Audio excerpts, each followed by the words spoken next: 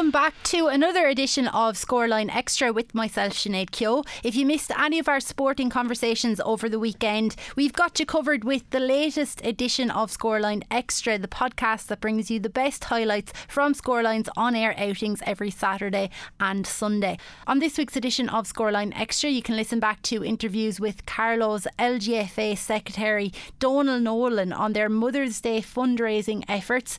Kilkenny City Harriers PRO Perry Williams also stops by to give us an update on local athletics. We also hear from Formula Spy writer Emer Hederman on the pre-season movings in Formula 1. We also get some post-match reaction from Niall Carew, Jordan Murphy and Dara Foley after Carlow's great win in Netwatch Dr Cullen Park last night. We also hear from Rathdowney chairman Tim Barry, who discusses the need for courses around substance use and gambling for all GAA players. I also caught up with Siobhan O'Connor on the Camogie Association's players leaflet that focuses on injury prevention. You'll also hear from David Roach of Roach Injury Clinic. David Jones was back with us again to talk all things fitness and health. Old Loughlin clubman Bart Gilmartin on winning the LGFA's Club Coach of the Year, and finally Kilkenny's LGFA PRO Alina Byrne on claiming the PRO of the Year award.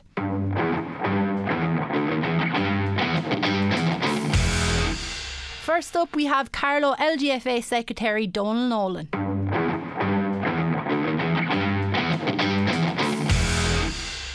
We're having our first annual event of the Carlow LGFA Mother's Day draw. So it'll be on the Facebook Live at 1 p.m. on Mother's Day.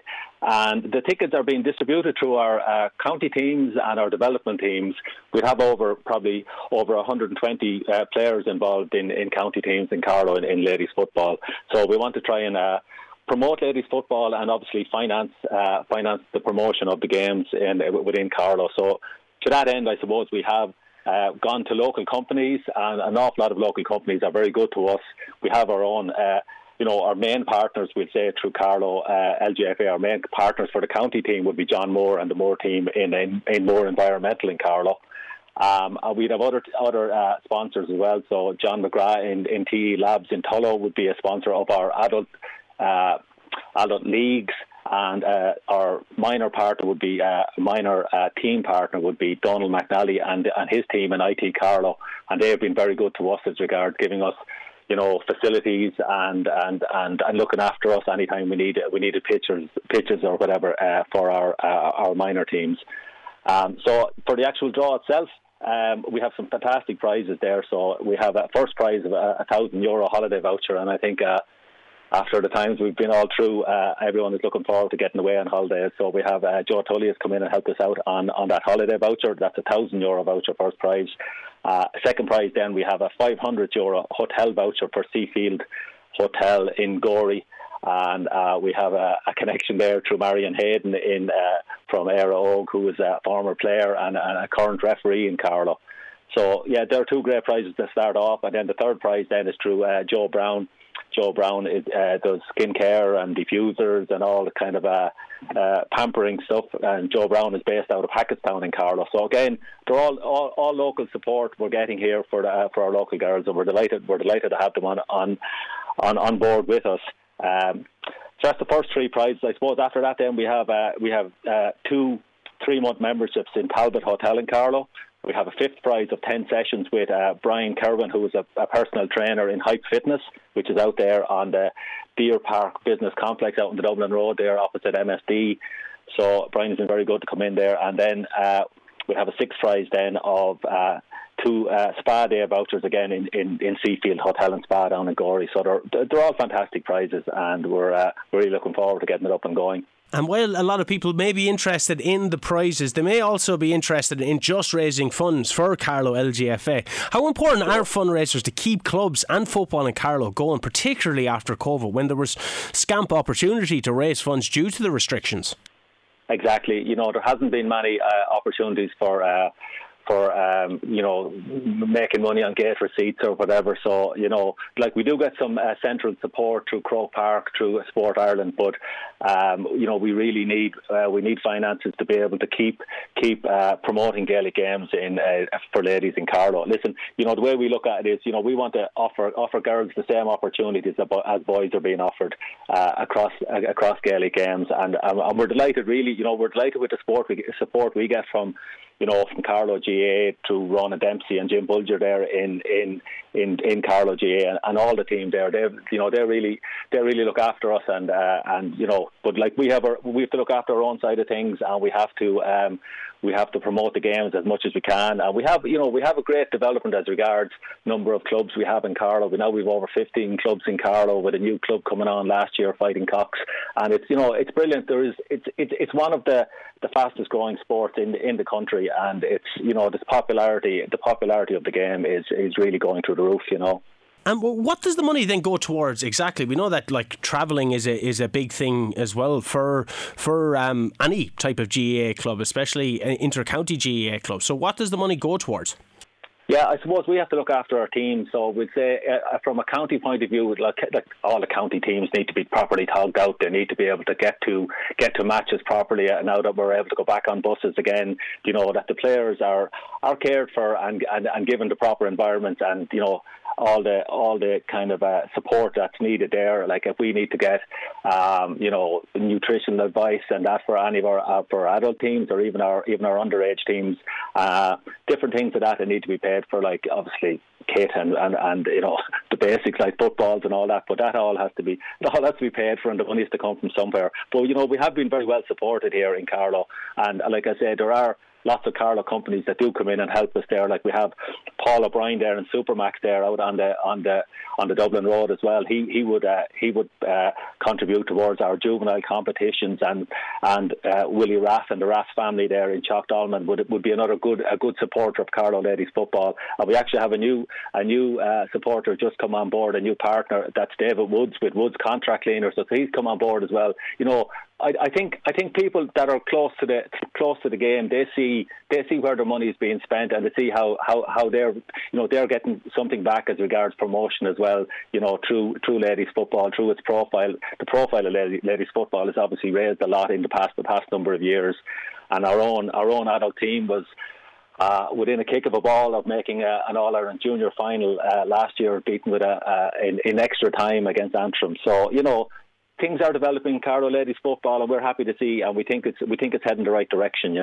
And getting back to the football, we've waxed lyrical about that defeat as well to Antrim, and we've been speaking to Ed Burke there recently, and we've Cleaning the She on, and many different people in regards to that. But looking forward now to this season, a disappointing league defeat to Offaly last weekend, but there's a big game in Netwatch Cullen Park tomorrow against London.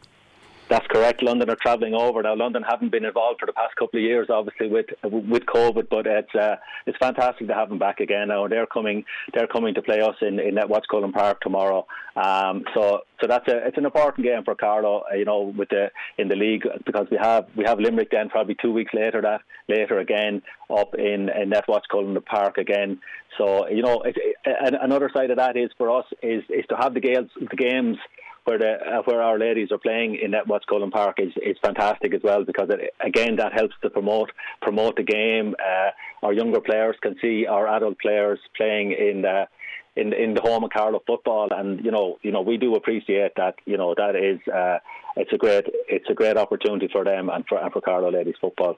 And you can get some type of retribution for the men's team losing to London as well, so that might be on their mind. But do you think that the league do you think that the league though is more about unearthing and blooding new players like the males team, rather than focusing too much on results, considering the new management team in place? Yeah, it is a little bit for us this year as well now, because with a new management team there, they are trying different things. They're trying to change the culture, trying to change the style of play. That doesn't happen just in one game. That takes a period of time. Like realistically, it's probably a 2-year project, and the management team are really focused now, and they're putting in huge work there. Obviously, Cleaning the Shea is a huge loss, like as top scorer in the junior championship last year, and she's an absolutely fantastic athlete, and we wish her well on her recovery from her injury. She's had her operation now, so hopefully she's back on the road to recovery. I know it's a long road, or feels like a long road when you're on the sideline, but it'll be brilliant when we have her back next year again. And just in general, on the football front, you mentioned the club scene as well. Last year's county final was streamed online, got a great reaction and a really good crowd.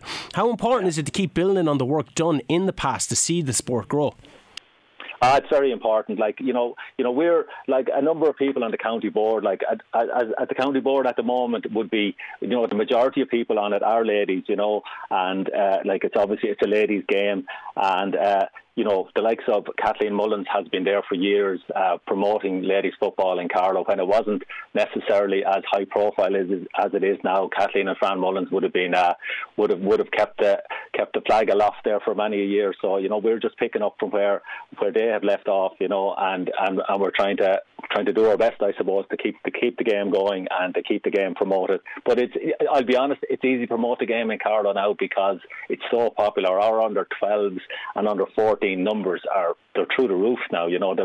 They've really, really grown in the past couple of years. So this is where the money goes, is to making sure that all those players, the younger players, have the opportunities to go and play as many games as possible, to go and make friends. Underage, it's very important for 12 and 13-year-old girls, to make friends when they go and play football. And it is, it's a challenge for us, and that is the challenge that we need to step up to make sure that we can provide all the facilities. Hence, needing to do some fundraising. Like this will be an annual fundraiser. So I think it's nice that as a ladies football association that we are tying in with Mother's Day as well, and it's it's a day that'll always be on the calendar and people will be aware of it. So hopefully when they think of Mother's Day, not only about thinking of their mother, they'll think of the draw, and hopefully support the draw. And I think they will see, local people will see where the money goes, and it's been well spent. There's no money being wasted. It's been well spent, and we're really excited about the draw, to be honest. Well, Donald, thanks very much for taking the time to speak to us today. Just quickly, before we have to let you off, you mentioned the words tie-in. A lot of talk has been said about the amalgamation of the LGFA, Camogie Association and indeed the GAA. The game tomorrow being at Netwatch Cullen Park, last year's county final in IT Carlow. Do you think it's going to happen sooner rather than later? It's been talked about for a number of years, and I think it will happen eventually. But it's like any of those type of amalgamations. They need to be done correctly. That each organisation still has a voice, and we'll say no organisation, we say, gets just subsumed into a bigger organisation and disappears and loses their voice. So no, I do hope it will happen. Listen, we're all trying to do the same thing, promoting Gaelic games, and I think we're all on the same philosophy, if you like. So hopefully it does happen. It may take another year or two, I don't know. But actually, Shane, just when I'm on, I just want to wish Niamh Dobbs well. She's recovering from an illness there at the moment. Niamh is one of our Leinster delegates in Carlow LGFA, and we just want to wish her well in her recovery. Best of luck to Niamh and indeed to Cliona, as you said earlier. Well, thanks very much for taking the time, Donald. Once again, Carlow LGFA are holding a fundraiser on Mother's Day, the 27th of March, to help raise funds for the development of ladies football in the county. You can go check everything out on social media, and we'll have it up on scoreline.ie during the week. Donald, thanks very much. Absolute gentleman.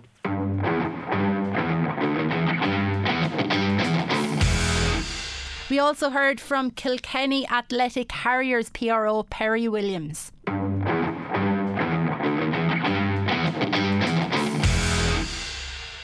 There was a lot of muck, there was a lot of wind, there was a lot of rain. And beyond that, I think we saw glimpses of races.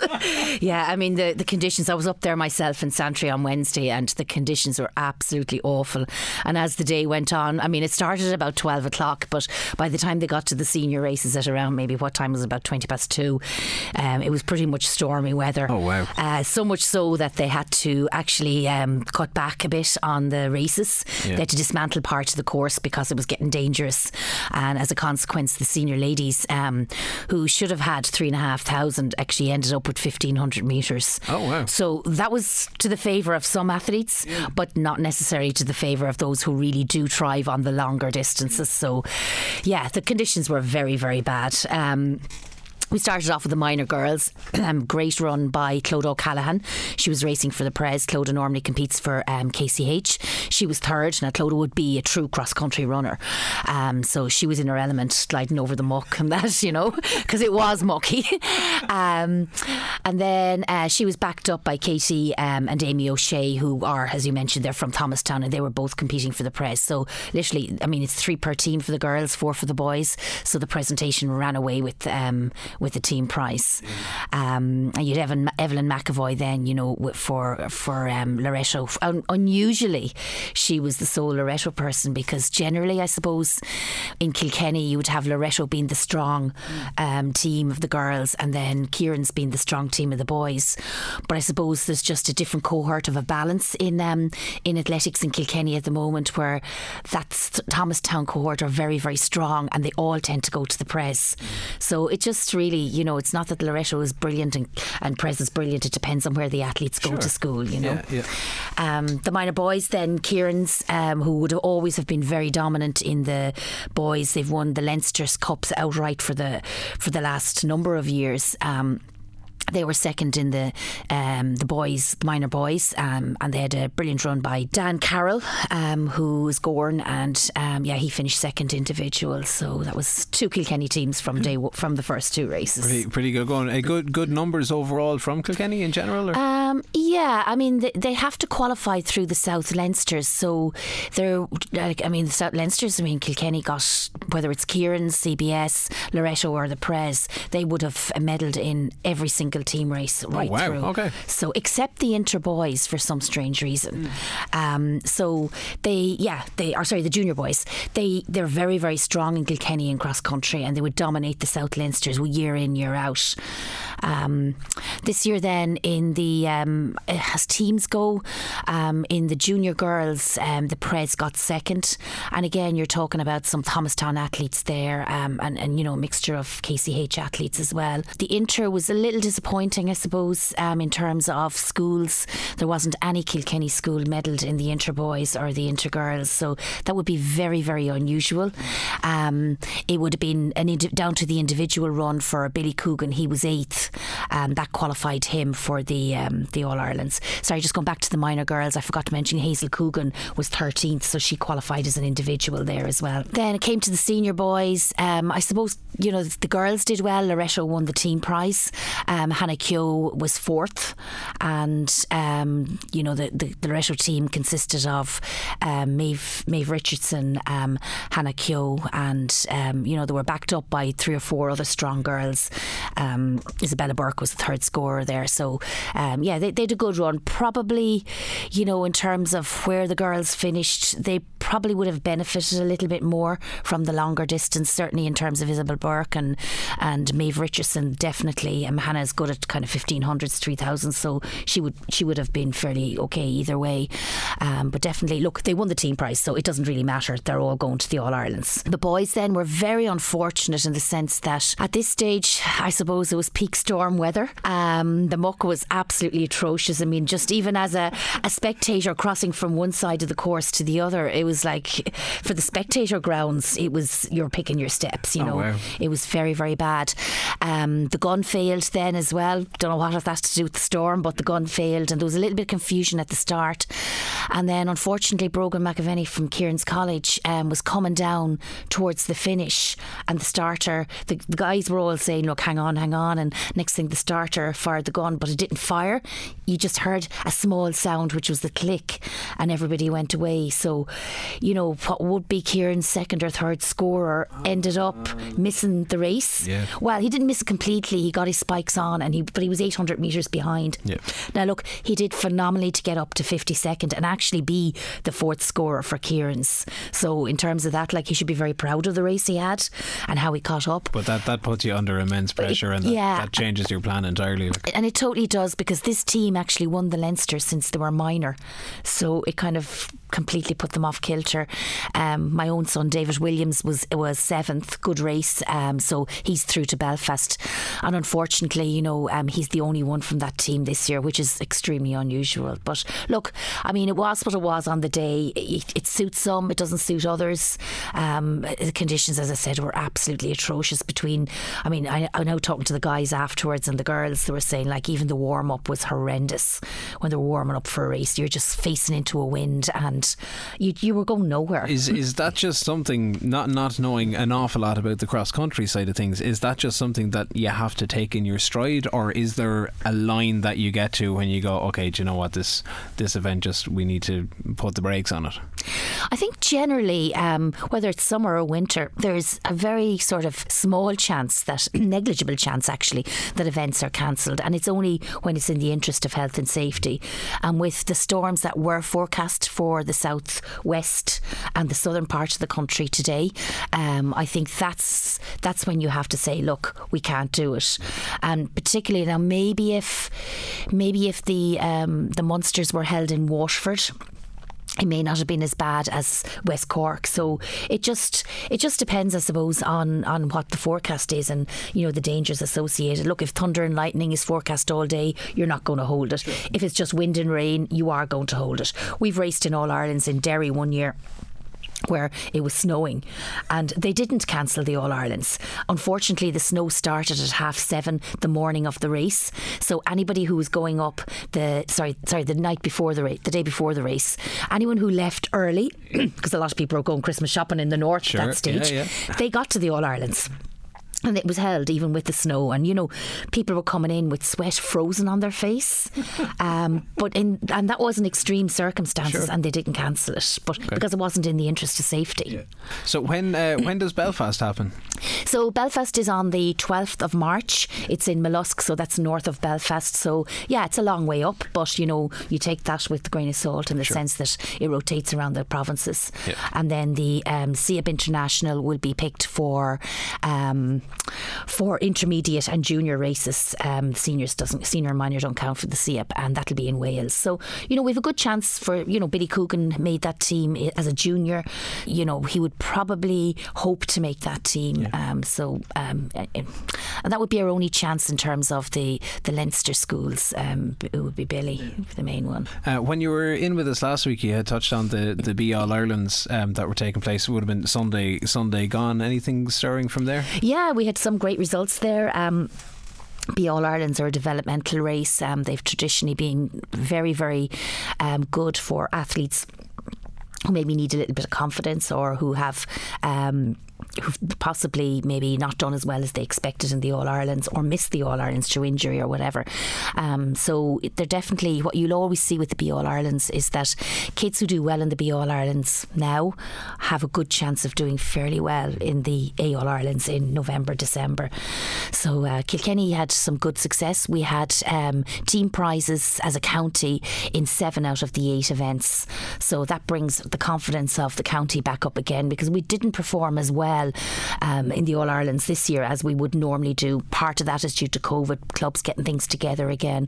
I think results were just dispersed over everywhere rather than one place dominating. Caoimhe Phelan of St. Senans, she won. Caoimhe had surgery last October and missed the entire cross-country season. She was back training in January, and yeah, I mean, she's just been coming along nicely now, so her winning probably wouldn't be a surprise to me as a coach, and hopefully she'll gain further confidence and strength now as she goes into the schools. Then we had some good running by a little Goran girl, Emily O'Keefe, her first year competition in kind of championship level. She was third, which was really, really good for her.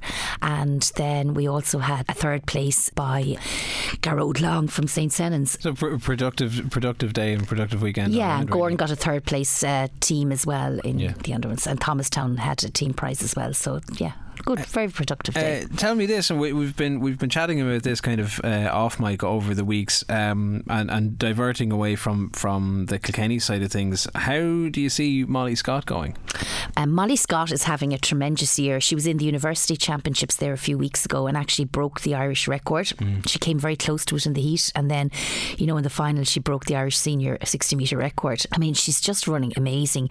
In Ostrava then, you know, a week or two later she she won the 60 metres again, and she beat an Olympic finalist. So that was a very, very significant victory for her.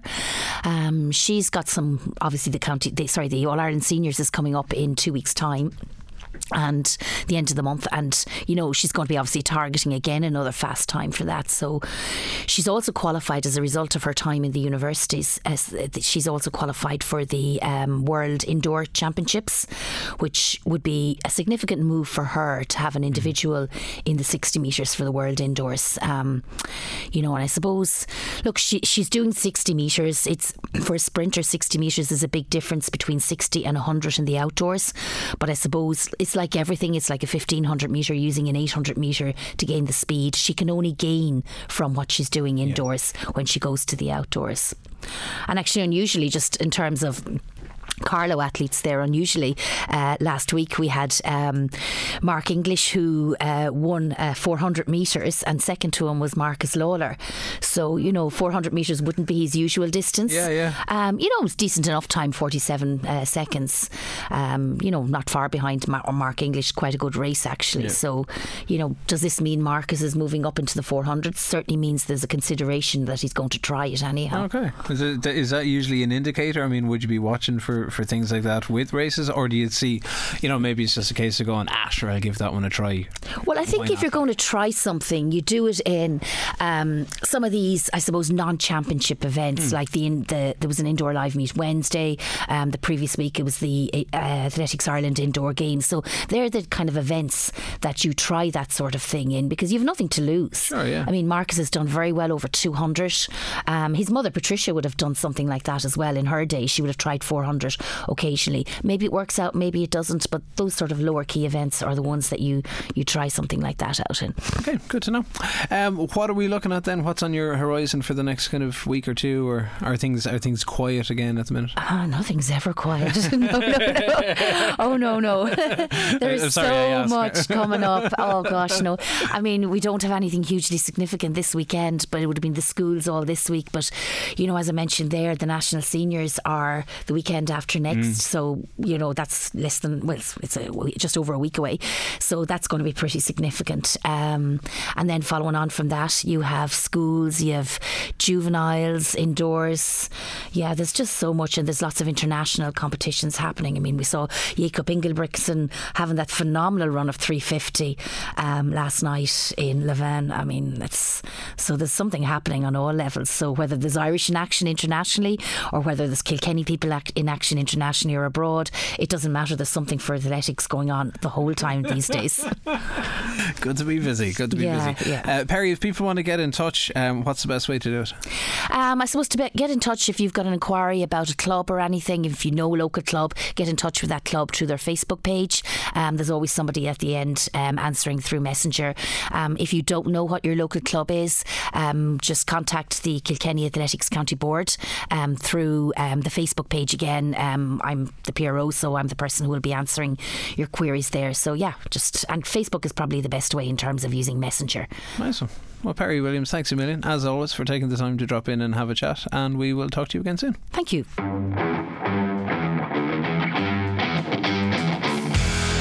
We also caught up with Emer Hederman on the pre-season movings in Formula 1.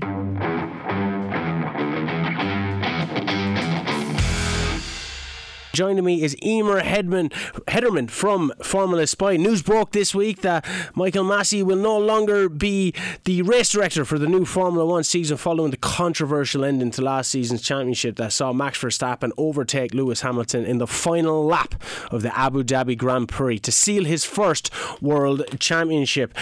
First of all, Emer, thanks very much for taking the time to speak with us today. No worries, thanks for having me on. It's great when anytime we get to wax lyrical about Formula 1 after such a huge, massive ending to the season.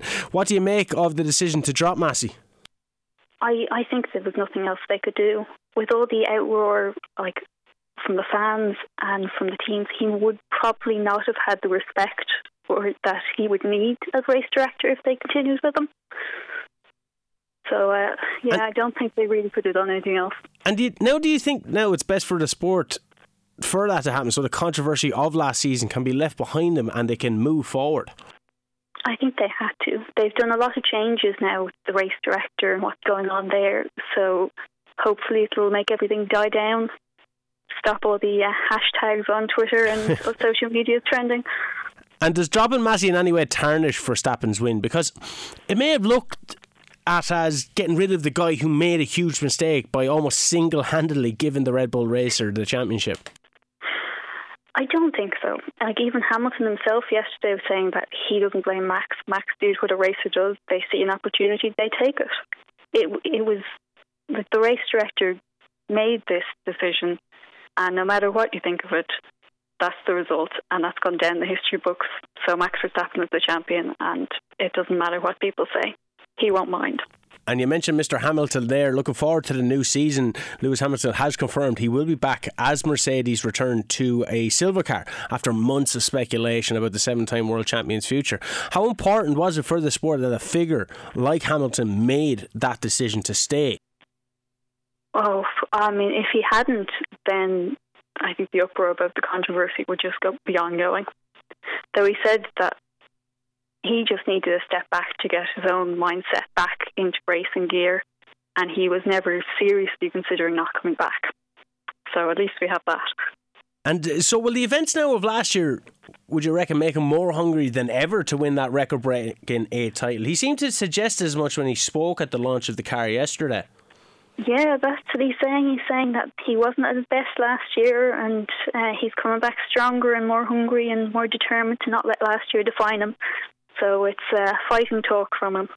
In terms of the end of last season, it obviously had such a huge impact on the sporting world. People that wouldn't really be into Formula One knew what happened with that. Is it in some way a good thing that it ended that way because it brought more eyes to the sport? I mean, should I say there's no bad publicity. It got people talking, and after it was a great season up to that anyway, which got people talking about the sport again. So no, people will be tuning in to see if there is, any controversy this year, or if there's any leftover bad feeling from last year. So yeah, I don't think that F1 can really be sad about all this controversy. And Hamilton's partner this year is George Russell. Provided the car is right, could he actually threaten Verstappen and Hamilton in a way that, say, Valtteri Bottas could not while he was at Mercedes? Yeah, I mean, we saw at the end of 2020, Russell got into Hamilton's car when Hamilton had to sit out due to COVID, and he was acing it. There was a mistake in the pit stop which dropped him back, but other than that, he was doing very, very well. So if he can get into that rhythm again, yeah, he'll be a challenger for sure. Speaking of challengers, you're going to want to challenge the top two, Lewis Hamilton, Max Verstappen, particularly Verstappen. Would he be the favourite now to regain the championship, or would you have Hamilton ahead of him? Well, in normal circumstances, yes, but there's been so many rule changes this year. No one knows what car is going to be the fastest. and looking at those rule changes, like, what do you think is going to be the most kind of detrimental to a long-term Formula One driver? It's big aerodynamic changes. So no one knows how the cars are going to stack up against each other. And I think a lot of this year's championship will be won in the factories with the development. So they'll see if someone, like about 10 years ago, when Brawn, from being Honda the previous season, having barely any points, aced the changes in regulations and were well out in front for the first half of the season, which led Jenson Button to becoming world champion. Yeah. It could be the same this year. Anything could happen. Yeah, I was about to, like, if you're looking at the manufacturer and taking all these changes into mind, is there anyone else then that you could see potentially fight for the championship in 2022? I mean, you'd always expect that the guys who are at the top would stay there. But you could have absolutely anyone. One designer could have an amazing idea, and that would just make the car a rocket ship. You don't know. We'll see. We'll get a bit of an idea. There'll be testing next week, and then another test before the first race. So we'll get a bit of an idea then, but it'll take a few races to kind of see how everyone stacks up. So even with that, the Constructors' Championship, like, it mightn't be another straight shootout between Red Bull and Mercedes. No, it could be absolutely anything.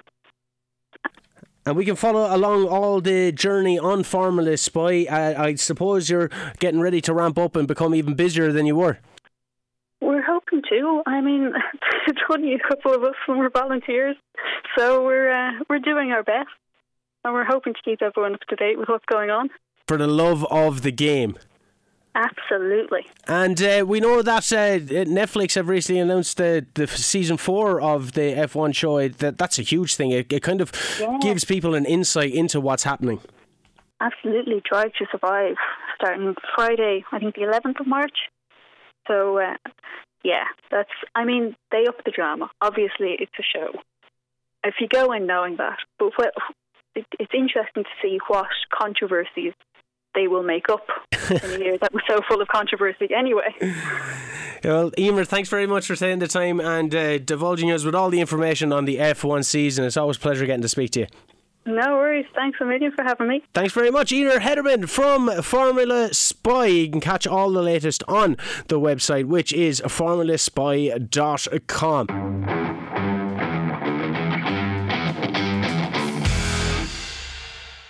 It was a good day for Carlow GAA on Saturday, with Niall Carew's men picking up their first win in the Allianz League.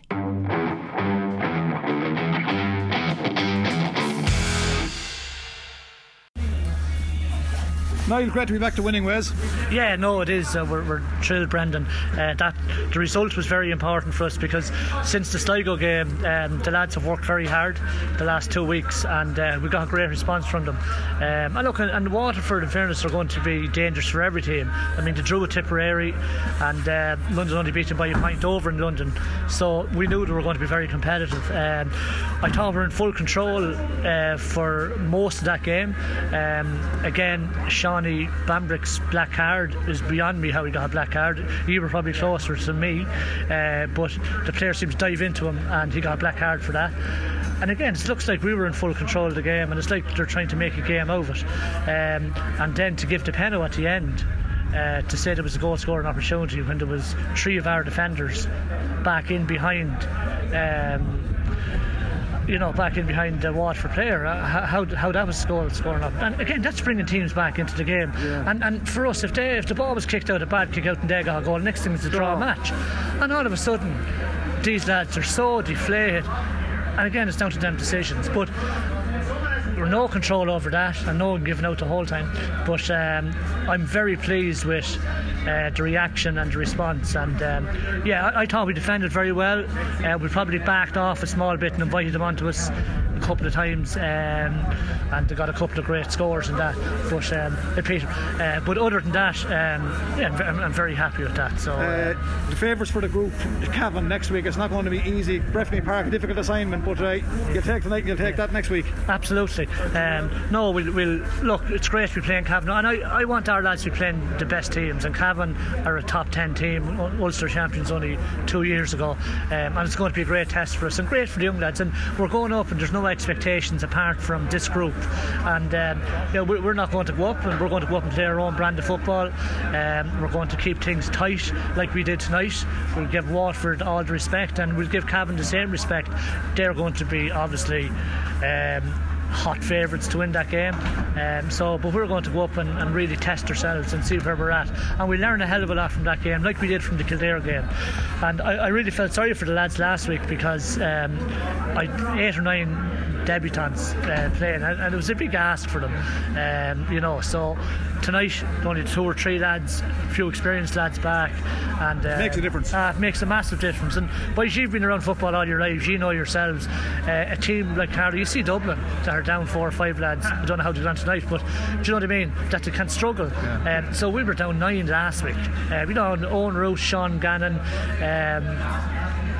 and Ross Dunphy, they're all coming back in the next 3 or 4 weeks, so we get stronger and stronger and stronger. 2 we had back tonight, Dara Foley and Morrissey made a huge difference tonight. Jordan. Jordan was excellent tonight, and we hadn't Tarky last week. Two Clarks did very well. By the way, Brian Kelly and commented that it was a great panel performance by Carlow tonight. Yeah, absolutely, and I thought Niall Hickey come on and played very well.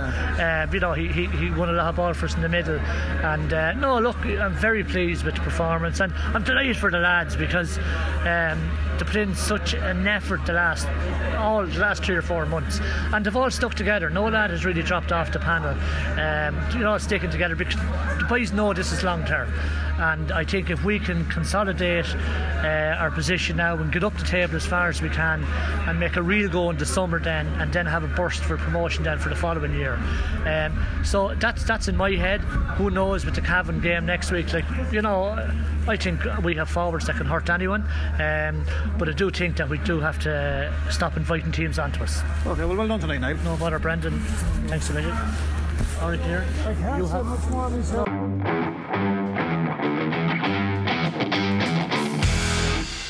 Dr. Siobhan O'Connor told me all about the new player leaflet that's available on the Camogie website that talks all about player wellness and injury prevention.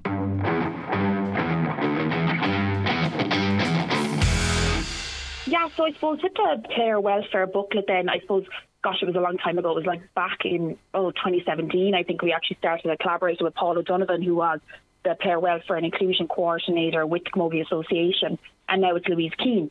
And I suppose we started off, really, we were talking about injury prevention, and I suppose, first of all, we're thinking, it's right, we need to have a good grasp of what injuries are in Camogie to prevent them. And so we started off talking about injuries, and we did a survey looking at Camogie injuries, and we found that 88% of Camogie players actually became injured the season before, and 60% of them actually reported more than one injury. So it really was something that we were like, gosh, injury prevention is essential in Camogie, and how are we going to do it? So that really drove this player welfare booklet and what we've actually done here. And we also did some other research looking at Camogie coaches and players, and we found really low rates of injury prevention implementation. So we found I think it was a third of coaches said that they were actually doing injury prevention, and 1 in 10 players reported using any form of injury prevention program or training. So it was something we really wanted to support players and coaches with. And they really were interested in doing it, but a lot of them felt that they didn't have, the knowledge, experience and skills to do so, because they're volunteers, it's a community sport primarily. So that was really important for us then, because, they reported to us feeling like they didn't have the knowledge and skills. So we wanted to develop this booklet and create supplementary material like videos and things like that to really give coaches and players the skills to implement these practically at training. So that's kind of where it all began to start off with. Yeah, and I know you mentioned there kind of about how many injuries can be sustained when you're playing Camogie, but what was the most kind of common injury did you find, Siobhan? Yeah, well, really what we found was the knee, ankle and hamstring. They were the 3 most common injuries that we found, and that's similar to hurling and Gaelic football and ladies Gaelic football, that lower extremity injuries are more common just because of the sport and how they're played. But I suppose what was very interesting was, now this was their most self-reported injury they discussed in detail, a third of those actually ended up having to go to hospital or A&E for a scan or for someone to assess it. So obviously the impact of these injuries can be quite substantial to the player and, financially and for work and college and school and everything like that. So the injuries are quite common across Gaelic games in general, including Camogie, but they have a big impact on the player and the team, for team availability. So it's really essential that we prevent them. I suppose really when you're talking about injuries, the biggest predictor of future injury is a previous one. So as you age, you're more likely to have sustained an injury. So you're more likely to get another one, whether it's the same type again or a different one as you age. So we didn't really look at trends between the different types of injuries, but we do know if you have had a previous injury before, your likelihood of becoming injured again is increased. So you are definitely a person who needs to be doing injury prevention work and, making sure that you're doing this type of injury prevention programs to help reduce your risk of sustaining another injury. And we do know, injuries like ankles, hamstring injuries, they can become, people can get them a number of times if they really don't deal with whatever the risk factor for sustaining that injury was. So it's really, those type of injuries are ones that people can get again if they don't really complete their rehabilitation in full and deal with the injury properly. So I think that's really essential. Yeah, what I found really interesting about the booklet as well is how it kind of takes into consideration how a girl's body changes. As she moves from childhood into adolescence and then through to adulthood as well, and kind of taking into consideration, puberty, and like it's vitally important, isn't it, really, that girls know how to look after their body when they're playing sport, as they kind of go through those different kind of transitions in life. Yeah, that's so right. And I think that's something we really focus on with this injury prevention program. So a lot of programs, they have something developed for adults, and then it's just, underage people are supposed to do it. And, we know that for underage players that we want to really, help build their strength, coordination, good movement patterns, basically, develop a strong foundation for movement specific to whatever stage they're at. And we basically designed this program from 8 years onwards, and it gradually builds in terms of what the content they're going to do, and it's all based on the long-term player-athlete development model. So it's really taking that into account. And we collaborated with Dr. Wesley O'Brien from UCC and Peter Lacey, who's a certified athletic therapist with me in DCU, and we really focused on that. So we have a few different stages. So from under 8 to under 12s, we have the Camogie Early Movers program. Under 13, under 14 is the Rapid Movers program, and then under 15, under 16 is the Mature Movers. And then that builds from minor upwards into the adult program. So they're not just suddenly starting to do an injury prevention program at an adult that they'd never done before. They were actually tackling it, basically giving them that solid foundation of movement patterns at a young age, but more importantly is in a fun way. And I think that's what we really wanted to stress within the player welfare booklet, was that it's so important that we keep camogie players engaged and enjoying sport. So really boring, long-winded programs, away from what they want to do, which is camogie, isn't going to work. So we really tried to make it sport specific and fun, and give coaches the autonomy to, change it up. So, we have, there's a phase 1, phase 2 and phase 3 of this program, but we encourage coaches to maybe put phase 2 near the end of they could do it at the end of the session instead, if they want to keep the warm-up nice and short. Or, we say to the coaches too that, you're the best judgment of your own players, because you work with them, week in, week out. So their skill level, their maturity levels. If you think that they need to be pushed on, push them on. If you think we need to hold off a little bit, hold it off. And these are suggestions of exercises, and we have pictures and, the descriptions to say to players and the cues, all that included. But it's for them to choose, and they can choose it. They might implement the full thing straight away. They might do it in phases, but it's really up for them and their own confidence and what they want to do, because the best injury prevention program is one people actually do. So sometimes things are designed and they're really good, but they're really complex, and the coaches don't feel confident in delivering them, or the players are bored doing them. So it's really important that we make it fun, and I think that's something we've really concentrated on this. And we also have lots of different cues for coaches to give players to focus on, because that's something a lot of coaches told us as we were developing this was, I just don't know what to say to people, or sometimes I feel like I'm giving a long-winded explanation and I'm not even sure what I should be looking for them to do. I get, then I start second-guessing myself. So we have lots of different cues within the program that people can say, focus on knees up or keep your knees out, or different simple cues that can help them, really focus on what they should be advising the player to do as they're doing the injury prevention program, which hopefully will help support coaches.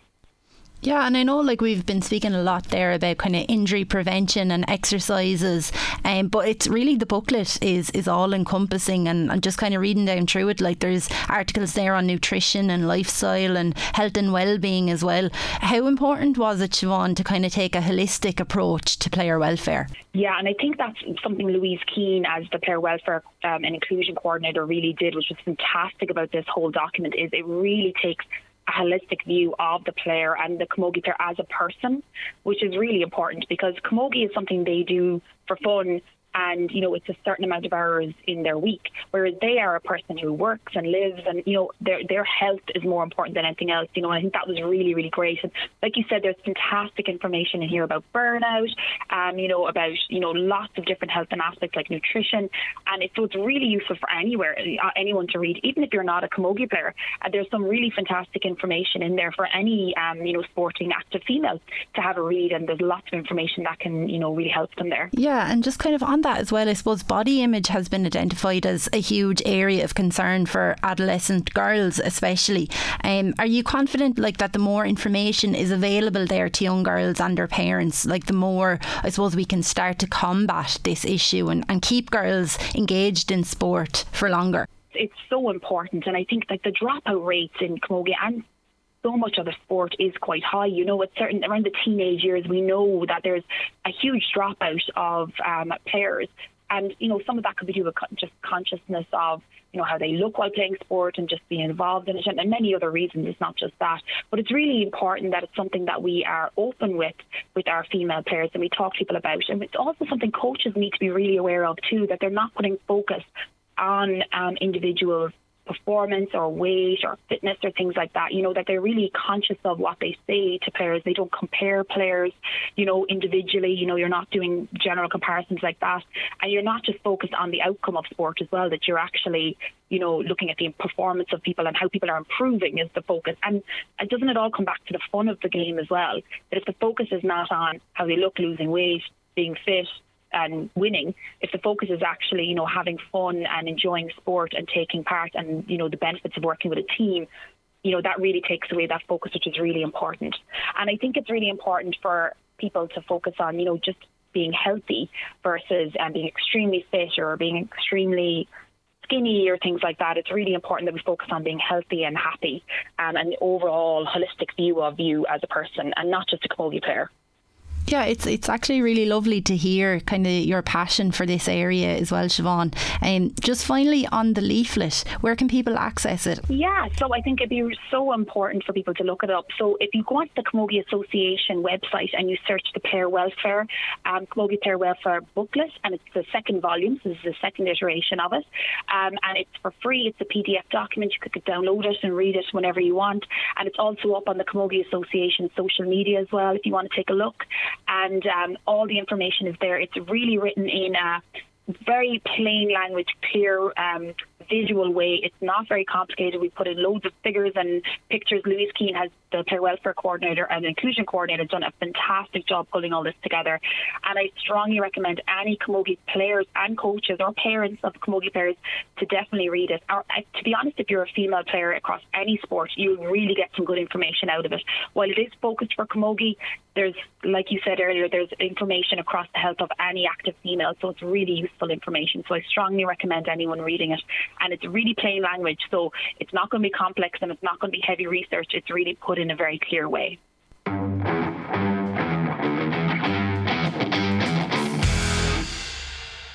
On the topic of injury prevention, we also spoke to David Roach of Roach Injury Clinic.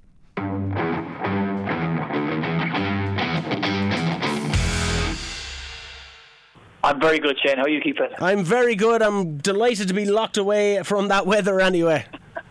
Yeah, it's lovely out there, isn't it? Nice and windy. Safe for the old bar stool, I'd say now. David, you're always a busy man. No doubt you're busy once again today, and it's getting into busy season for a lot of teams. Or you might be mid-season, say, in the District League when it comes to the soccer side of things. We're both involved in that. And so that's kind of just maintaining any type of niggling injuries that you might have going on and looking after them. But a lot of people might be starting some pre-season when it comes to the GAA. Would you notice that the kind of the influx of people before pre-season starts coming into the clinic? Yeah, absolutely. I suppose traditionally, what we'll probably see now is GAA players in our county, especially with the hurling, I suppose, are starting to transcend from their gym programs for the winter to kind of bulking up, if you will, a little bit to on-field stuff for the first time. And there can be a real discretion there between, the output of intensity and running to what they do in the gym.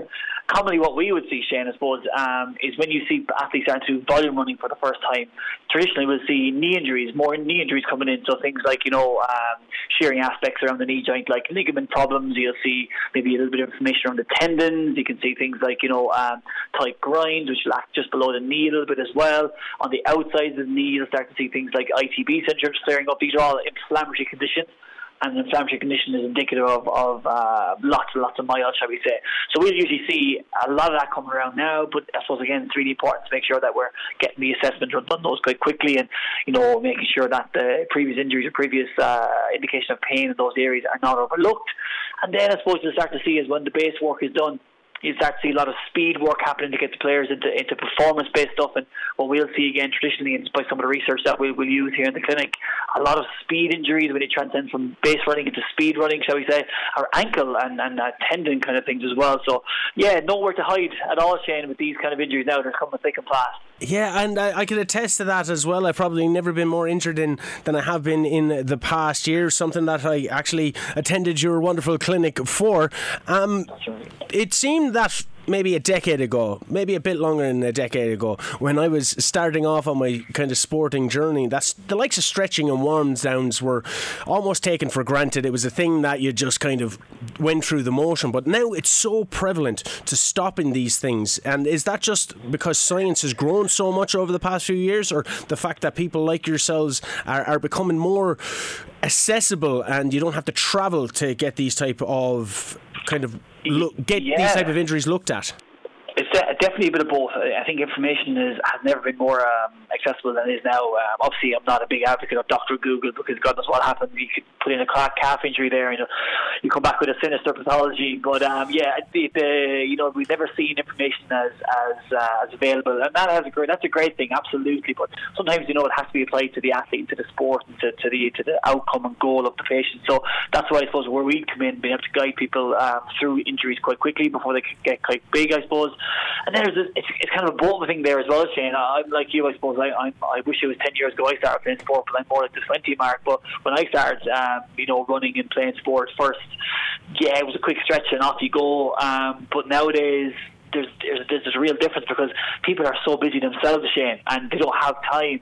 And they certainly don't have time to be Googling things as well to go for their run. I know a lot of mothers and fathers who have that, 30 minutes after work in the evening when they come home, put the kids to bed, and then get out for that run. They don't have 15 minutes to warm up, So that's a bit of an issue as well. But I suppose what we like to do with our patients when we have them here is we like to encompass absolutely everything. We make sure that when they leave here, that they actually leave with a plan for themselves going forward. So hopefully they don't have to see us again. And if they do have to see us, they'll come back and choose us to come to, because they know we have their back 100%. But as far as warm-ups are concerned, Shane, I suppose, the simple rules of warm-up, realistically, is to warm up the area you're going to actually use, and it might sound silly to you, but it's the main muscle groups that we're going to use during your runs or during your gym sessions have to be looked at, and sometimes it's not just about, lengthening a tissue or getting the blood response there. Sometimes it's about mimicking the intensity you're about to work at as well. So we're all different, Shane, we're all different. We all have different outcomes, we all have different goals, whether you're just trying to tone up or you're trying to put on a bit of muscle mass.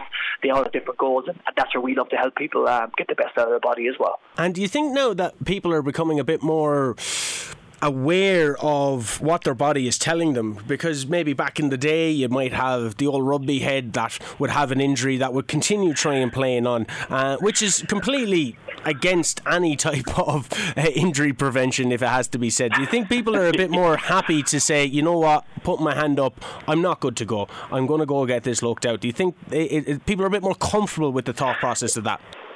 They are, I think, and I think what's after happening is that, like, if you think about, if you really dig deep on this, Shane, like, sport is becoming a lot more serious. Like, the coaches are actually to coach, and Kenny Hurling, for example, will go, like, it's actually a huge honour to coach Kenny Hurling. Kenny Hurling is some of the finest hurling in the whole country. So to get a job, whether you're junior or senior at a club, you need to make sure your players are firing 100%. So I don't think players care I don't think managers will let players get away with it anymore. They'll say, listen, you're not carrying yourself properly, you may go and see a physio. And we have a lot of clubs looking to link with us again, just as the season starts, and clubs in Carlow as well now starting to come up to us a lot as well. But what you'll probably see is that managers know now that if their best players are not firing 100%, it could be their job on the line too. So it's brilliant to see managers taking a real interest in there, in that kind of stuff as well. And I suppose for the players, Shane, think about it yourself. I suppose if you're going into games and you're tight and you're carrying knocks, like, are you really going to give a true representation of how good you actually are? Most likely not. And even though you're doing it for the good of the team, you do that for 2 or 3 games, the managers and coaching staff are probably starting to think, hey, look, I think Shane or I think Dave have lost it, we need to put on the bench for a while. So you're actually hindering yourself, you're hindering your own development if that's an underage player. So it gets really convoluted, Shane, doesn't it? Well, I've lost anything that I ever had a long time ago, it has to be said. But that was due to just not being educated when it came to these type of things. And when I went to you, I think it was last May, I kind of opened up the world of opened up my mind, considering how much neglect that I put into my body over the past few years, just from going out hitting the roads, playing soccer, not really pushing a calf stretch, or not really pushing any type of hamstring stretch, and you're suffering because of it. But you mentioned teams that are becoming more involved. You're also quite renowned for having a lot of individuals coming down to you. Ellen Malloy, she was playing against Russia over in Spain there recently in the Pinatar Cup. She's quite a regular there. You've had Olympians, Brittany Reese down there as well. It's fascinating to see these big names coming to Kilkenny, and it's working with a local injury clinic. Yeah, I know. I appreciate that. Thanks so much. My mandate every single day when I get out of bed is just to help people and give people the best care I can. Whether they're, Mary that needs to go to the shops, or Olympic champion like Brittany and stuff. But yeah, no, we're really lucky. Ellen comes to us all the time, and she had a tricky hamstring injury there. We managed to help her get over. Just at the end of it, I think some of that's going to go up on our social medias in the next day or so as well. We have a lot of really high level athletes about to come over. We've a Jamaican winter Olympian is going to come over and see me in April. Curtis Mitchell, I think, is coming back to see me there. Adidas sprinter, although I think he deferred tonight now. He's coming over to see me there in early May. And there's lots of other work with FEI and stuff coming up as well. So I'm very lucky and honoured. But to be honest with you, every single day I'm just getting out of bed, and I'm looking forward to helping as many people as I can, serving our community and afar as well. I think last week, Shane, if I'm honest with you, we've been here from Cork, Tyrone, Dublin. It was just mad. So that gets me out of bed in the morning. That's what I love to do, my friend. Yeah, it's great to highlight the kind of world-renowned international athletes that are coming there, but it's also fairly important to highlight that it's not a clinic just for those people, it's a clinic for everybody. Yeah, no, 100%. Look, listen, you know me now. I'm a very proud Kilkenny man, to be honest with you. That's why I moved home, and I had a chance to stay working in pro rugby and stuff in England, and I really wanted to move home and help my community if I could at all. And to be, again, out of all the patients we see, I'd say more than half our caseload, if not 75% of our caseload, are general public patients with pains that they've had, like back pains, neck pain, shoulder pain, post-operation stuff this time of year. So we're really honoured and proud to help and serve our community for sure. And you had the two Johnnies with you there, I seen recently as well.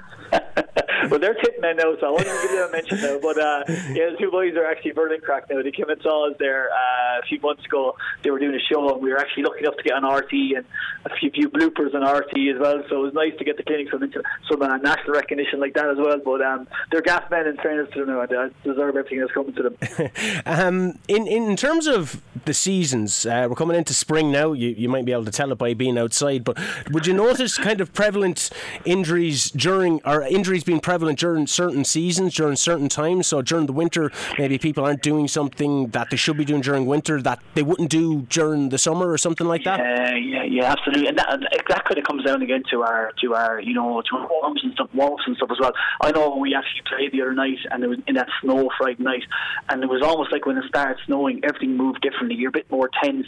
The muscles your muscles, you have to understand, are always going to want to be in a kind of a short and protected range.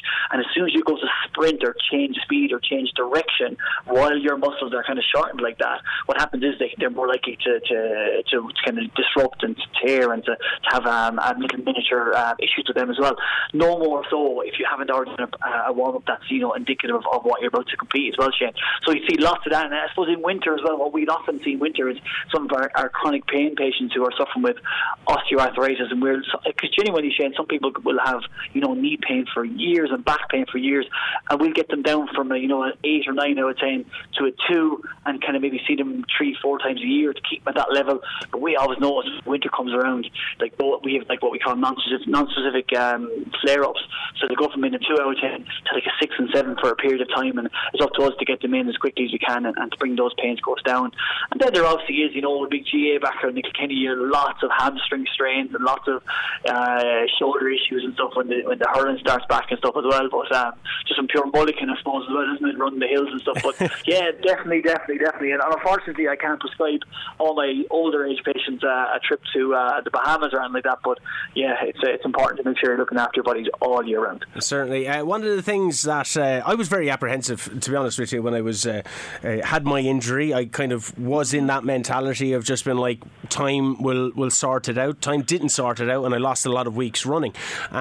So when I went into the gym, I was expecting pain. That's what I associated with physio or something like that. Well, I was quite pleasantly surprised, and there's this thing that you have going called cryotherapy, which I hadn't a clue what that was. If you could give us a bit more of an insight into it, but it did help. I don't know how the mechanics of it, but it helped. Yeah. No, I'm glad you said that, because that's a big thing, I think, with patients of and any clinician will tell you, it's the fear, kind of avoidance of coming to see a physio. And the days are gone. The days are gone now where you go in and get like busted up with a physio and stuff. There's other ways around now in sports medicine. There's other ways around in different modalities to help you, heal and create a healing response inside your system without butchering you as well. And we invest a lot of money in those kind of things. One of them been the cryotherapy, a vaporized cryotherapy, which is we bought the cryo pool here, which is nice, we'll say, for post-injury and recovery stuff as well. But also the localized cryotherapy is the only one in the country. It will cool the tissues down in a certain area to about -5 and below, to something as far as -37. And what happens then is the body thinks it's going to go into like a hypothermic shock and it's going to die, shall we say. But what happens then is when you reach a state called cryostimulation, where a concentrated dose of hormones are released to that specific area you're working on, and that in turn then creates a really advanced healing response there. And then when it's managed properly through our rehab plan and other modalities we'd like to use, when you're in here with us, we can get you the best results and get you fixed quicker and saving you time away from, I suppose, getting you back onto the running track as quickly as you can, or onto the road, or back downtown doing all the messages. But ultimately, Shane, as well, save you money in the long run. That's one of these things that we do want to get across to our patients as well. Is that's how you save money, I suppose, is by not going in and getting an elbow on the backside for 12 weeks in the road. David, thanks very much for taking the time to speak with us. We know that you're located down there by the village, and if people want to get in touch, can they rock up, or is there still a bit of a COVID protocol? Is it better to get in contact with you online? Well, actually now, thank God, the COVID thing's all passing. So people are actually allowed to come in and inquire in person now. Again, that's a big thing for some people. So please, always welcome to come in and have a chat with Lucy. She's our front of staff there. She's very welcoming and kind. But also, you can catch us on 087 968 1987 is the best phone to call us or text us. And we're very active on social media, with things like Instagram and Facebook at Roche Injury Clinic, and not to mention our website at rocheinjuryclinic.com. David, it's always a pleasure. I hope I don't have to go and use your services again, but if I do, I'll be glad to go to you anyway. Brilliant, absolutely the same, Shane. Thanks for talking to me, I appreciate it.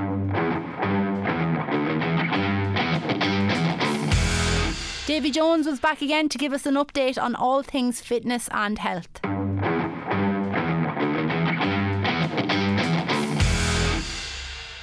Davey, I think we're in week 7 now, and does leg day get any easier? Please tell me it does. No, Shane, it shouldn't get easier. You should be getting better, but you're getting it better, so that's all that matters. It was a tough old week, I have to say, especially the leg day. Leg day is always tough, but it's generally the most enjoyable one. But I was introduced to this thing called drop sets, which I thought, was meant to get easier as the weight gets taken off, but oh my, it was a tough one. Drop sets, for the people that don't know, could you give it a bit of an explanation? Basically, just start on your top weight, be say 100 kilos, do X amount of reps, say do 10 reps, and then immediately straight away we take off weight. So say take off 20 kilos without stopping, then you continue on, get as many reps as you can, take off another 20 kilos, as many reps as you can, another 20 kilos, as many reps as you can, and it goes on to you can't do any more. And I've seen you in action there, leg day there, seen you dropping sets, and looks like good fun, Shane. I think I made sounds that I never made in my life. I sounded like Daffy Duck at one stage going when I was trying to push. But it was such a tough workout, but ultimately a very rewarding kind of thing, and to help have lads there to help constantly push you is such a huge thing. What I did on the first day, we generally start with chest and shoulders, and I got to work with Catherine for the very first time. Catherine would have been someone that I've seen around the gym working with various other people, but I've never got to kind of do personal training with her. And some people, because of a male and female difference there, a male body and a female body maybe having kind of different requirements and stuff, that might be a bit apprehensive, but I've seen Catherine train an absolute animal when it comes to it, so I knew I was in good hands there.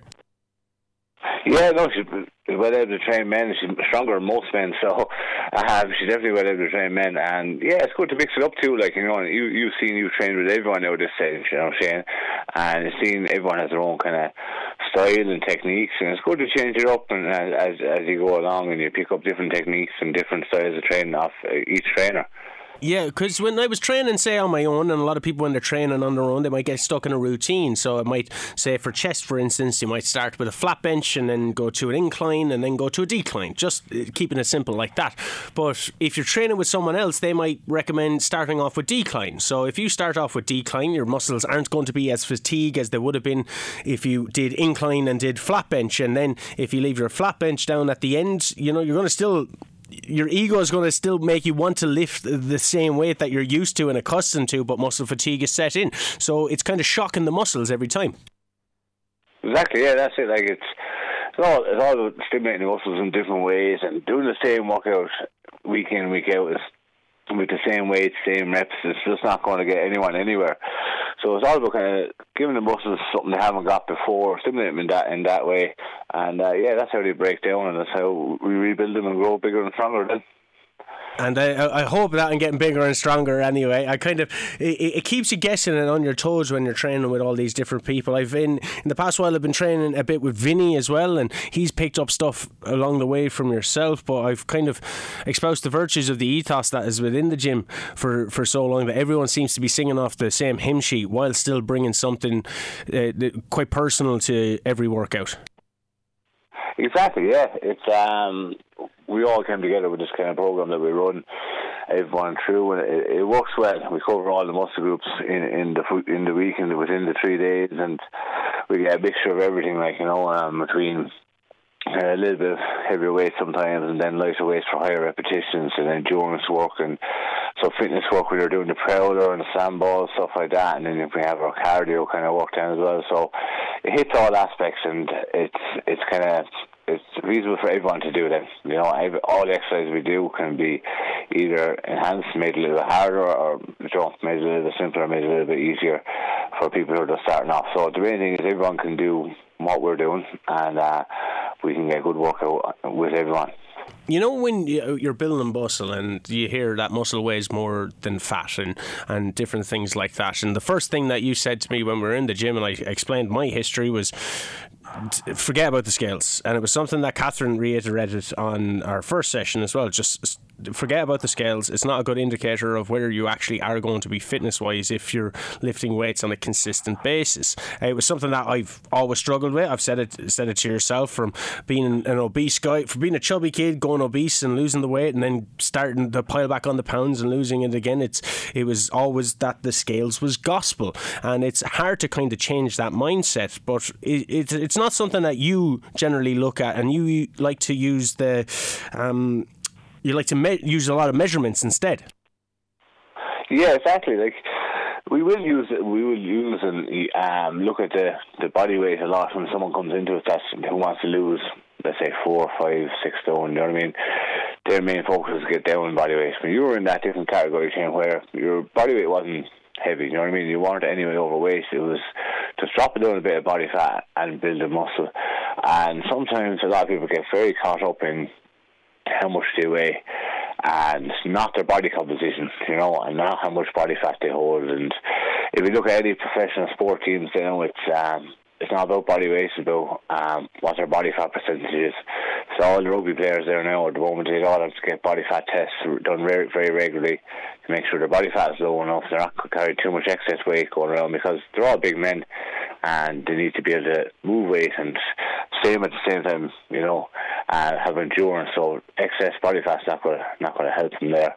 And you look at some of those bigger men in the rugby field, they don't look, when you see them in person, they don't look 20 stone, 21 stone, because 85% of that is muscle, and muscle is a lot denser weight. So, like, same thing, people ask me, what do you weigh? And I say I'm 24 stone. No one believes me in 24 stone.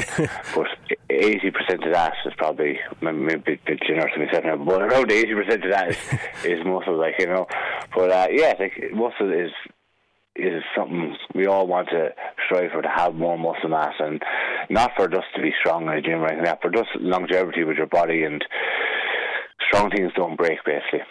Injuries and all these things come from weak body parts, weak muscle groups, and that's none of us want. And even with people, we train a lot of people in kind of the over 50, over 60 category, and being stronger is always great when you're over 50, because your mobility is going down, your muscle mass is going down, you're feeling weaker, and by lifting weights you can get a little bit stronger, feel a little bit fitter, and prolong aging, if that makes sense.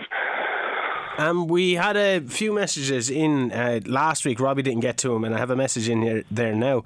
Someone is saying that their daughter's starting out on their fitness jersey, and she's finding that she's getting quite faint as she's going along through the journey. Now, I know when you have a personal trainer there, they can kind of tell when you're struggling or when you're kind of not going to be able to complete a set or anything like that. What advice would you give to somebody that is getting a bit faint? Is it their diet that they're not looking after, maybe not getting enough protein or something in their body? Yeah, diet is number one. If people are exercising and they're feeling a bit faint, it's their blood sugar levels just going too low. And what that is then, is basically people are not eating enough food before a workout, or hours before a workout, even that day or the day before even. Some people can restrict their calories a lot, and then while they're in a certain diet mode, a certain training mode, and then what happens then is, you have to think about it. If a person's eating X amount of calories and then they drop it down a lot and they start training, that means two things are happening. After dropping down a lot of calories, your body's not used to, and you're going to be burning up a lot more calories that your body's not used to. And you can't ask your body to do that, like, really, because the person he's going to say is no, I want to shut down, because there's not enough nutrients, not enough fuel there for you to do what you need to do. You wouldn't ask your car to make a journey if you didn't put in the petrol or the diesel. Exactly. That's the best way to explain it, because if you don't have the fuel in your system, your body will just shut down, and feeling faint is your body's number one way of saying stop, eat something, and then go about what you need to do. Another person has messaged in saying that they are in okay shape, just a bit tubby, but is it possible to drop weight while building muscle at the same time? Yeah, well, the best way to answer that is, like, if you're looking to drop body fat, you'll probably maintain the muscle mass you have, might gain a little bit, but you look like you'll have a lot more muscle mass because you'll reduce your body fat. Purely building muscle is basically having a calorie surplus, where you're eating a little bit too much calories than what your body needs, like 200 or 300 calories a day, eating more, not major.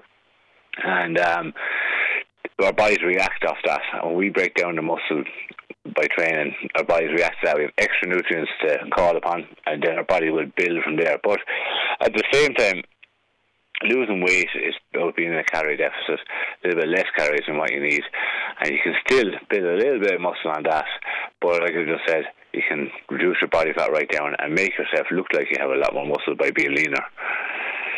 And just the last message in there now, someone is saying that they have a niggle in their bicep and it's proven quite difficult to train with that. What would be the recommended thing? I wouldn't say just train on one bicep anyway. On the other arm you'll have a huge arm in comparison to the other, but the bicep is quite integral to a lot of workouts, with your shoulders, keeping stability when you're pumping stuff over your head and different things like that. What would be the recommendation? Is just to get it checked out? Exactly, yeah, check it out. Bicep is a very small, short muscle, and it's something, if it pulls, it's not pretty. If it detaches off your bone, off your elbow, the front of your elbow, it's definitely not pretty. You need reattachment surgery, and it's I've seen that in the past. I've seen a few of my friends pull their bicep completely off the bone, and yeah, that's not nice. So anyone with any sort of injury, niggle or whatever it be, it's a lot better have it fixed little when it is a niggle, when it is a little pull before it is a detachment or a big pull where it debilitates you and you can't do anything. So you're better off just invest in yourself and go off and get some physio help, ice baths, whatever it be, is going to help you with a little bit of mobility stuff, otherwise you don't want to lead into a big surgery.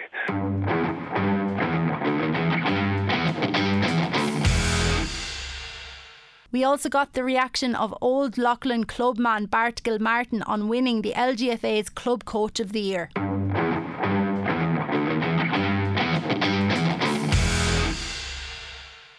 Sure, it was a complete surprise, really. I knew nothing about it. I didn't know there was anything going on in the background until I got the email from the LGFA saying that I had been, I was going to get some award. They didn't tell me. I actually didn't know until the day before the award what the actual particular award was, So a complete surprise, because you wouldn't be thinking along those lines at all, And as I said to a few people since, there was a big queue in front of me now that should have been up there ahead of me, but I think it's recognition for the club and all that's gone on over the last few years, and I think the profile that the Old Loughlin club, I suppose, has got being involved in Leinster the last couple of years now, probably. Certainly, when someone's name from Old Loughlin would come up, I'm sure that at least the club name would be recognised. So probably didn't do me any harm, And that's the thing. Like, awards like this are important to help to grow awareness of the sport across the country. Oh, absolutely, yeah. Carol's football is no different to all the other counties. There's huge effort going in over the last number of years across all the clubs. There's more and more young girls involved from under 6s, under 8s up, and I'm sure that's all good for GB. I was hoping that the rewards down the line, we start seeing that coming through at juvenile county level and at adult level over. It takes a few years. Things don't happen overnight, but a lot of very good work going in around, clubs, all around Carlow at juvenile. Huge numbers starting to come through and play at the juvenile levels. And now that you mentioned juveniles and adult level, you're obviously a proud of Loughlin man and you're involved in almost every level in some manner. Do you think it's important to treat the kids as well as the adults with time and respect, as without them there's no future of any club, let alone a GEA club? Oh yeah, I mean, you have to have the juveniles coming through on a consistent basis. There'll be years, especially small clubs like ourselves, where you might have small numbers as an age group, but it's important to put in the same level of effort that year. If you only put the effort in the year you think you have actually a particularly strong group, it is about that consistent effort over a period of time. Like ourselves this year, for instance, in our under 16 team, we only had one girl actually playing with us. There was actually a 16. All our other girls were 15 down. So, but it was important that we put as much effort as we could into that under 16 team as we would into any other under 16 team. So, and you get that. You have to. It is about a consistent effort over a period of time, and you hope that starts to bring the overall standards up. And what is it about Old Loughlin then that there seems to be this great community spirit with everyone involved in the club? Is it just a case of everyone coming together and working as hard as possible for the good of the club? Sure. No different to I'd say to lots of other clubs. There's a huge amount of people working in the background, and their names are never heard of, or because they're not seen on the sideline or whatever. But sure, they're as important as the fellas like myself or ladies like myself that are actually seen on the line. So I mean, again, everyone very passionate about football, hurling, camogie, all of that stuff, in the parish, and there's a lot of committed parents there who actually get behind the work that's going on and support it, that's what keeps it going. So you have to try and as I make sure that we don't have I think the juvenile probably started about 10 or 11 years ago in Old Loughlin, and it is about that consistent effort, So and now we have parents of younger kids coming through, they're getting involved, which is absolutely crucially important. So apart from the players, you do need that influx of new coaches and administrators and all that at all levels, because one or two people aren't going to sustain it over a long period of time. So that's happening, and again, it's no different. Kind of see it all over the other clubs in Carlow. I'm involved at the county board level there as well, and there's a massive effort going in. A number of new juvenile clubs have started in the last couple of years, and that's what it takes. Moving on to the senior side of things, it wasn't a B for O'Loughlin last year. They lost the county final to Bennekerry Tinryland, but we're in the inter-county season now. But do you feel, going back to the club season, that there's a real drive to go on better this year? I've no doubt that the girls will be thinking, but there has been very little between ourselves and Bennekerry Tinryland in the last number of years. There has been some really, really good county finals. I'd say, the standard has been very good. The 2020 county final was as good a county final, I'd say, was played in Leinster in 2020, and Bennekerry Tinryland put in a big effort there in 21, and there were worthy winners. So there's been very little in it in the last number of years, and I'm sure it'll be no different in 2022. You've recently taken up a new role of Carlow Development Officer. You must feel that there's great potential within the county to continue to build and grow. I think, especially the last 2 years, because of COVID and all that, no different to other counties. Yeah. There's been, on the juvenile side, there hasn't been a lot, especially at county level. So, I've got involved there. I think there's huge room for if we can get, upskill, we'll say, coaching and all of that, both at club level and at the county level, and it's all about trying to raise standards. So we're just seeing what we can do over the next couple of years, on that front. A lot of very good work on the county board level. Colin has come in there as chairman. He just brought a new energy to Kathleen did Trojan work there over the years, and again, as I said earlier, it's like the club. You do need to have that new blood coming through, and there's a great emphasis on development now. So hopefully we can again get the clubs behind it, and drive the standards over the next couple of years. Yeah, we were talking to Donald Nolan yesterday, Carlow LGFA secretary, and he kind of alluded to the fact that new blood is essential, and this season is very much kind of a way for a platform for people to come into the team, considering the defeat to Offaly last weekend. You may have been at the game with London today. Unfortunate defeat there as well at the hands of London. But would you share the same sentiments that it's very much a building block kind of season?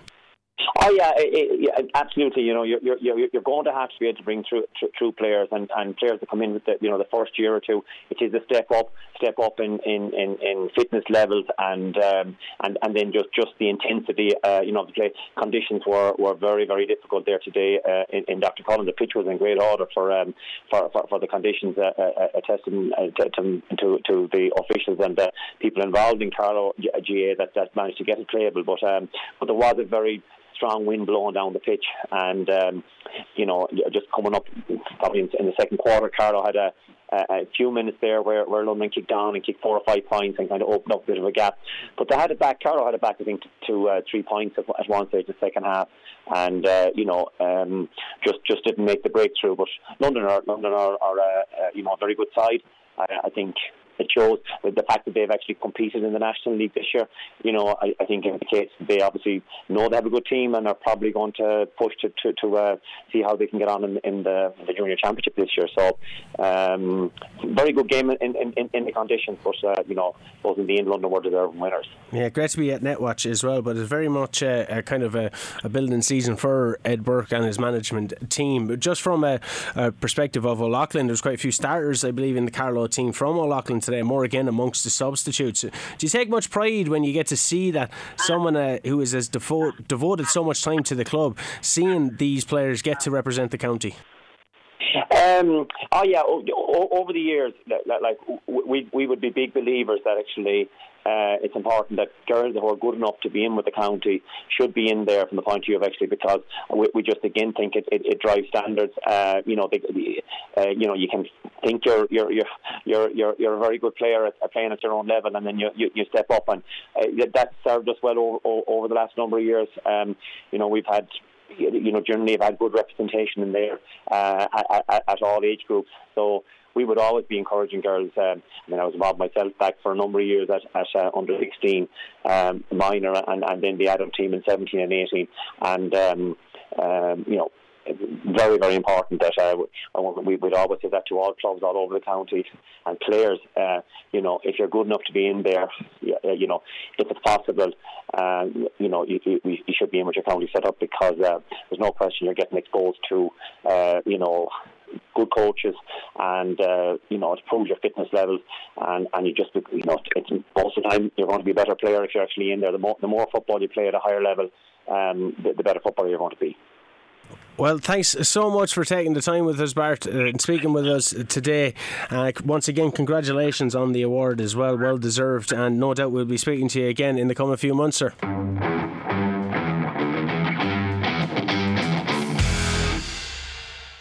And finally, we heard from Kilkenny LGFA PRO Alina Byrne on claiming the PRO of the Year award.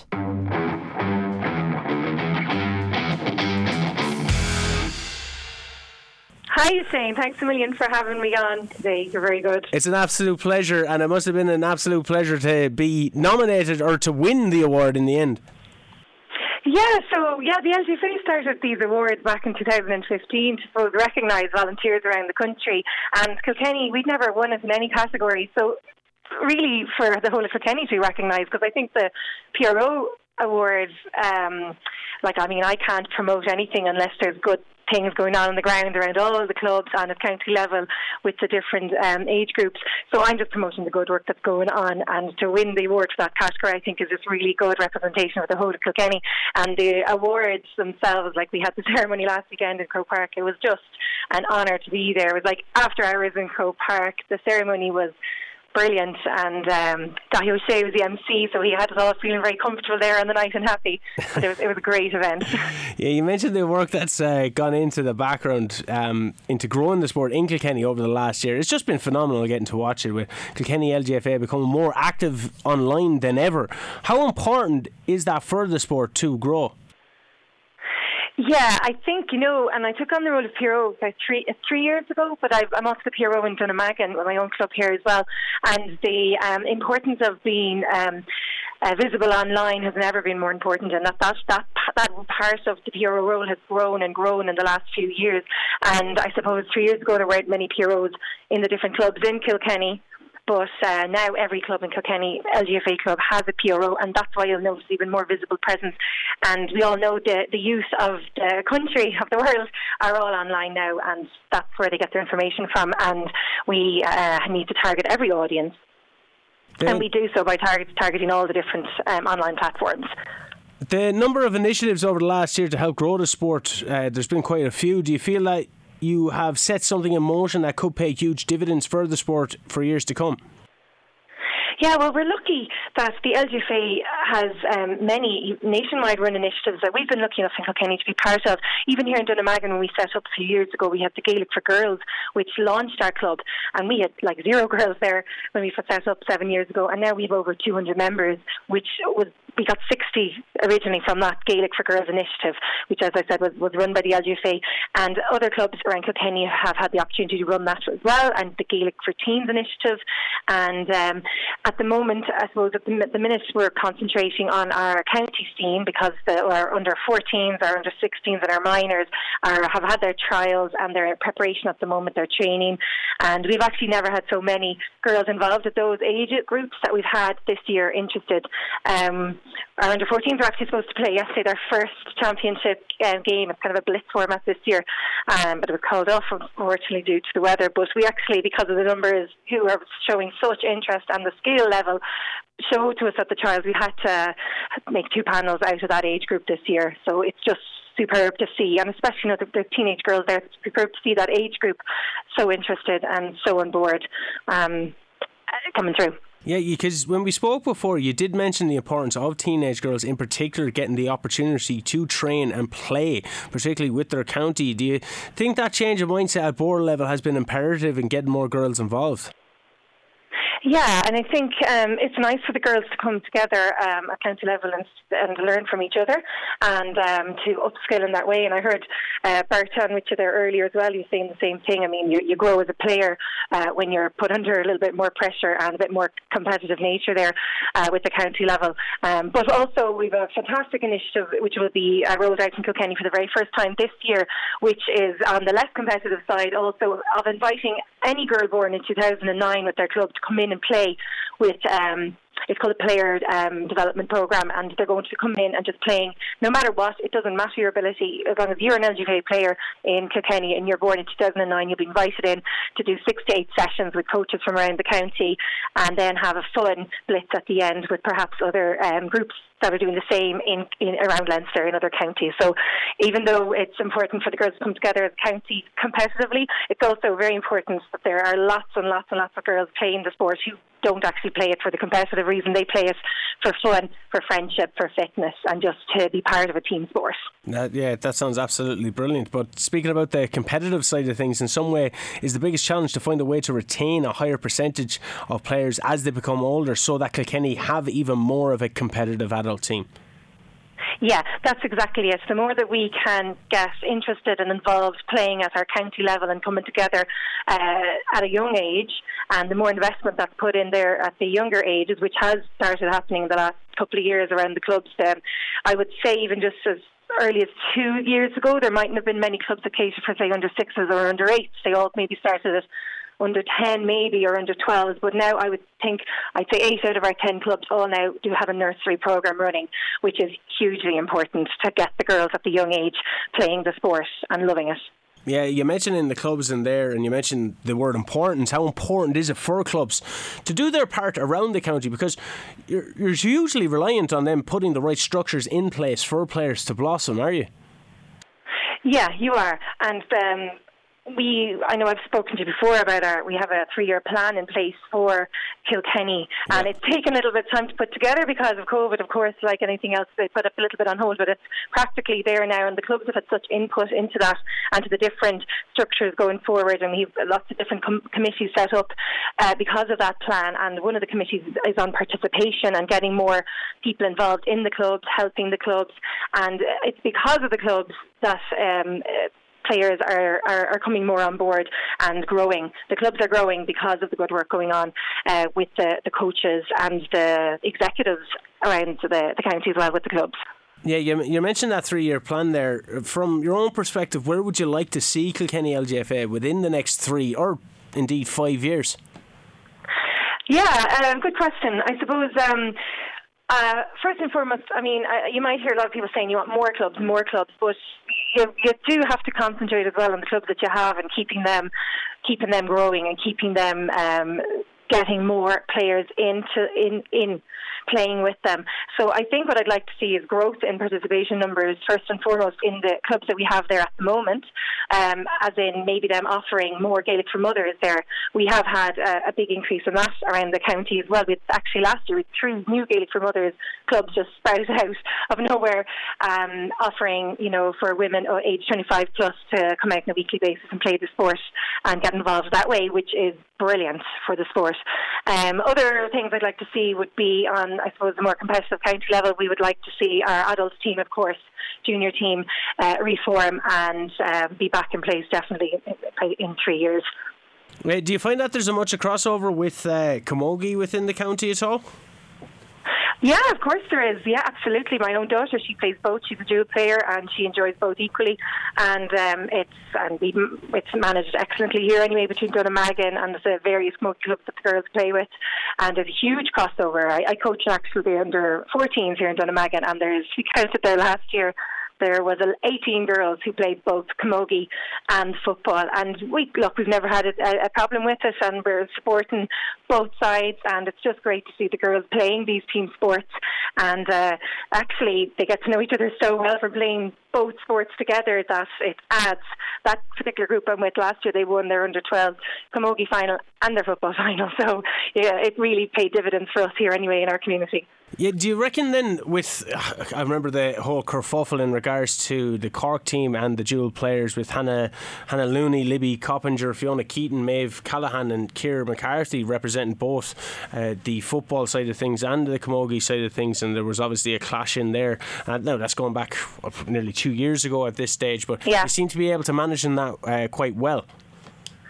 Well, it's managed. It can be managed very well in some instances, but you will hear other examples where it's perhaps not managed as well. But I think, in comparison to how it was managed perhaps 5 years ago, we've come on hugely here in Kilkenny, and there's great respect being shown between the camogie and the football managers at county level and at club level now, it's just brilliant to see. And look, it's never been more prevalent than ever. People talking about amalgamation. We've seen it with the GPA. We've seen it with various clubs adopting the one club rule. Do you reckon that's on the horizon then in the future, or in the near future indeed? Yeah. Look, I think there's a lot of discussion to go on before it'll be set in place. But I do know from my own perspective, like, we feel part of the GAA club here at Dunnamaggin anyway, and I would say a lot of LGFA clubs would say that they feel part of the structure already. It's the same families involved. It's the same, families helping with all the clubs. It already feels like a family to me anyway. But that's really up to what happens at the top, and their discussions going forward. Yeah, we were talking to Hilda Breslin, obviously the Camogie Association president there recently. Everybody we seem to talk to thinks it's a good idea, and even seeing the likes of Carlow out in Netwatch Cullen Park today against London, it was just tremendous to see, and it's great to see the sport continuing to grow in both counties, in Kilkenny and Carlow. Elena, once again, congratulations on that award. You should feel super proud. The website looks fantastic. There's constant updates in regards to minor panels being announced or anything that has been going on within Kilkenny LGFA. We know that you're getting behind it and getting that information out there. So thanks very much for all the hard work that you're doing and keeping us informed, not just the scoreline and KCLR, but within the wider community. Thank you very much, Shane. Thank you.